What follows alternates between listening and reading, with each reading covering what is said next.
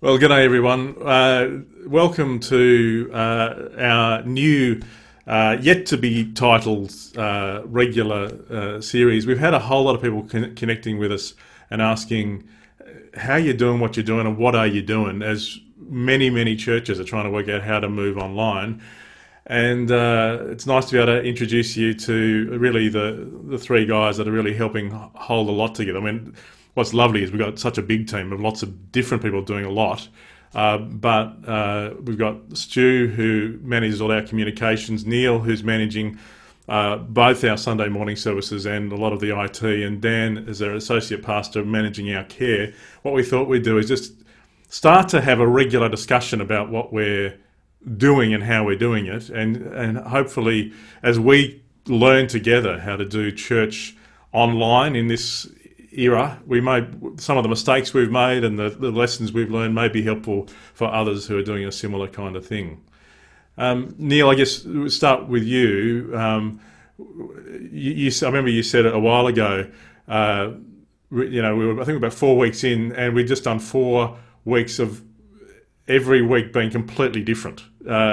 We're settling into a way of doing church on a Sunday morning that I think is probably a little bit different to how other churches are doing it. Do you want to just explain? I think for most people, when they think of church, they think of the Sunday service. So probably starting, just to say, we're thinking we'll come back and touch on all the things we'll talk about today in more detail. But just, Neil, if you give a bit of an overview of what Sunday mornings are looking like for us, and kind of how we're doing church online at the moment on a Sunday morning.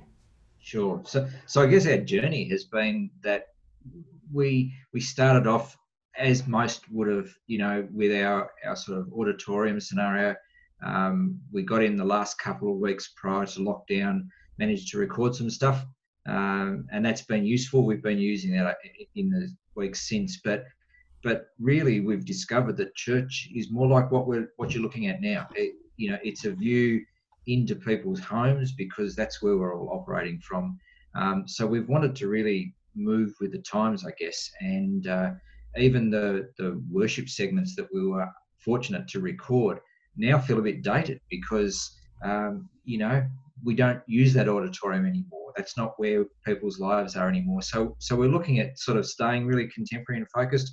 We've tried a few different ways of doing that. As Matt said, 4 weeks in and we've done 4 different things for the first time. But we've ended up with an approach that is mostly live. So the technology we're using is called vMix. And with that, we're able to have both a combination of live content. So Matt, just like you're seeing on the screen now, comes into the system, and he's able to host the Sunday morning completely live. What he's saying is what people are hearing within 30 seconds or so. It can play videos. So at the moment we're using our pre-recorded worship. This week we started to record the messages because we found that actually works better in our dynamic than trying to do the message live, which we had done on our third effort at doing it for the first time. So yeah, we're learning as we go. The technology is all out there. It's all very usable. We've been really blessed that we've been on this journey now for a couple of years. So we've learned most of what we need to learn about the technology in the past 2 years. And now it's just all coming into play in how we do this completely online for our Sunday service. And so what we're thinking with this segment, we'll record this once a week, and we'll unpack the different aspects of stuff we're working on, and we'll unpack more of what Neil's talking about there in weeks to come. Similarly, we'll unpack how we're caring, connecting with people, because while most people think of church as your Sunday service, it really is the relationships that are what matter. And Dan, you're heading up a lot of our care and connection.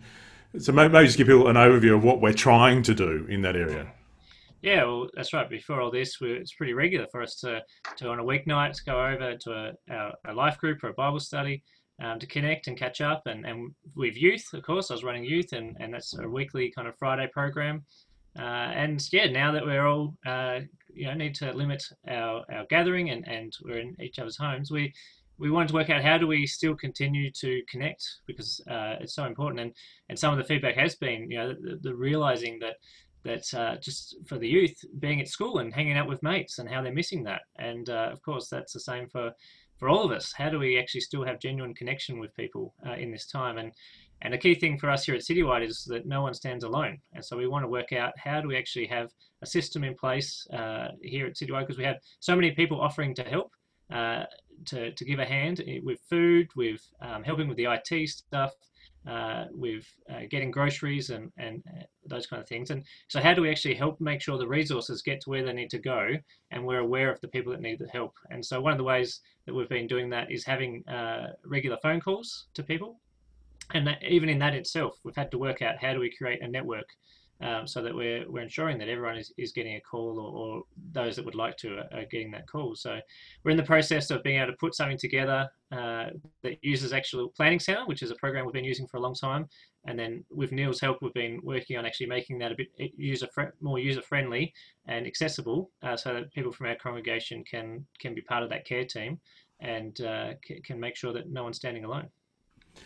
And so we're looking forward to being able to share with you some of the, well, it's actually software that's being written to integrate with our existing databases and show you how we're trying to manage care in future, and also finding ways to connect. And really that's at the heart of what Stu's been doing for us. So yeah, I can't speak highly enough of these guys and how each one of them is bringing such a significant role to enable us to do what we need to do.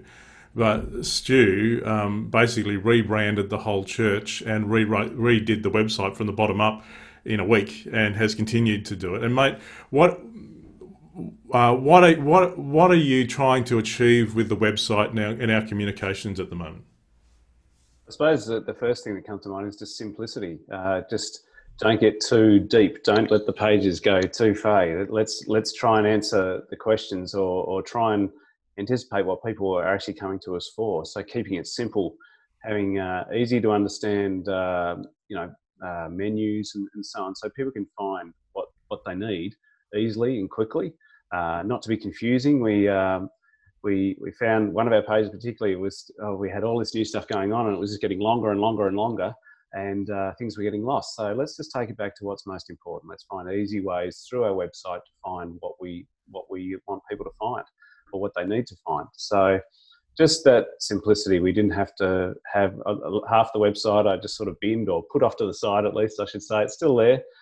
People need to find it, but it's not front and center. Let's have the pages that people need right up front, easily found. And particularly we found with our older members of the congregation, they just need easy pathways to our online services and Zoom meetings and so on. So we'll try to keep it as simple as we can. And have a consistent message and consistent colours, and when it comes to design, just keep things looking as simple as possible and consistent through there as well. So I don't know what you're picking up in all this, but basically we are still very much in the innovation stage. We're trying to work out how we do this. Church is moving. Sunday mornings will always be central for us, but it very clearly is moving to a whole week kind of thing. We're doing devotions every morning. We've got reflections every evening, and a whole bunch of other video content that's sort of starting to come through. And what we figured is we'd just have a regular conversation like this, just to let you know what we're working on, how it's going, what hasn't worked, what has worked, and things that we think would be worth other churches thinking about, and things we can tell you categorically don't work.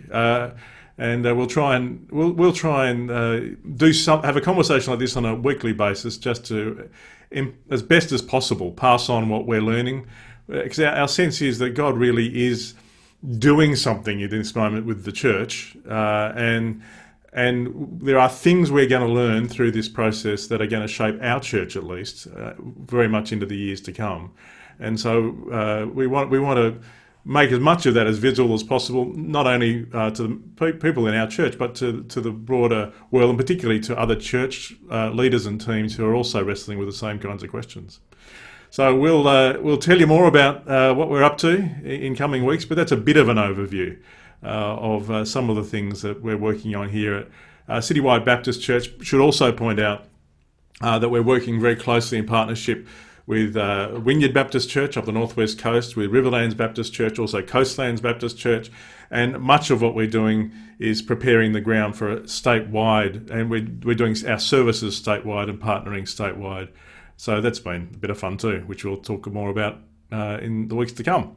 So there you go. That's an intro to some of the behind-the-scenes stuff, the cogs, the nuts and bolts of Church Online. Hopefully it gives you a bit of an idea, and we'll tell you more in future.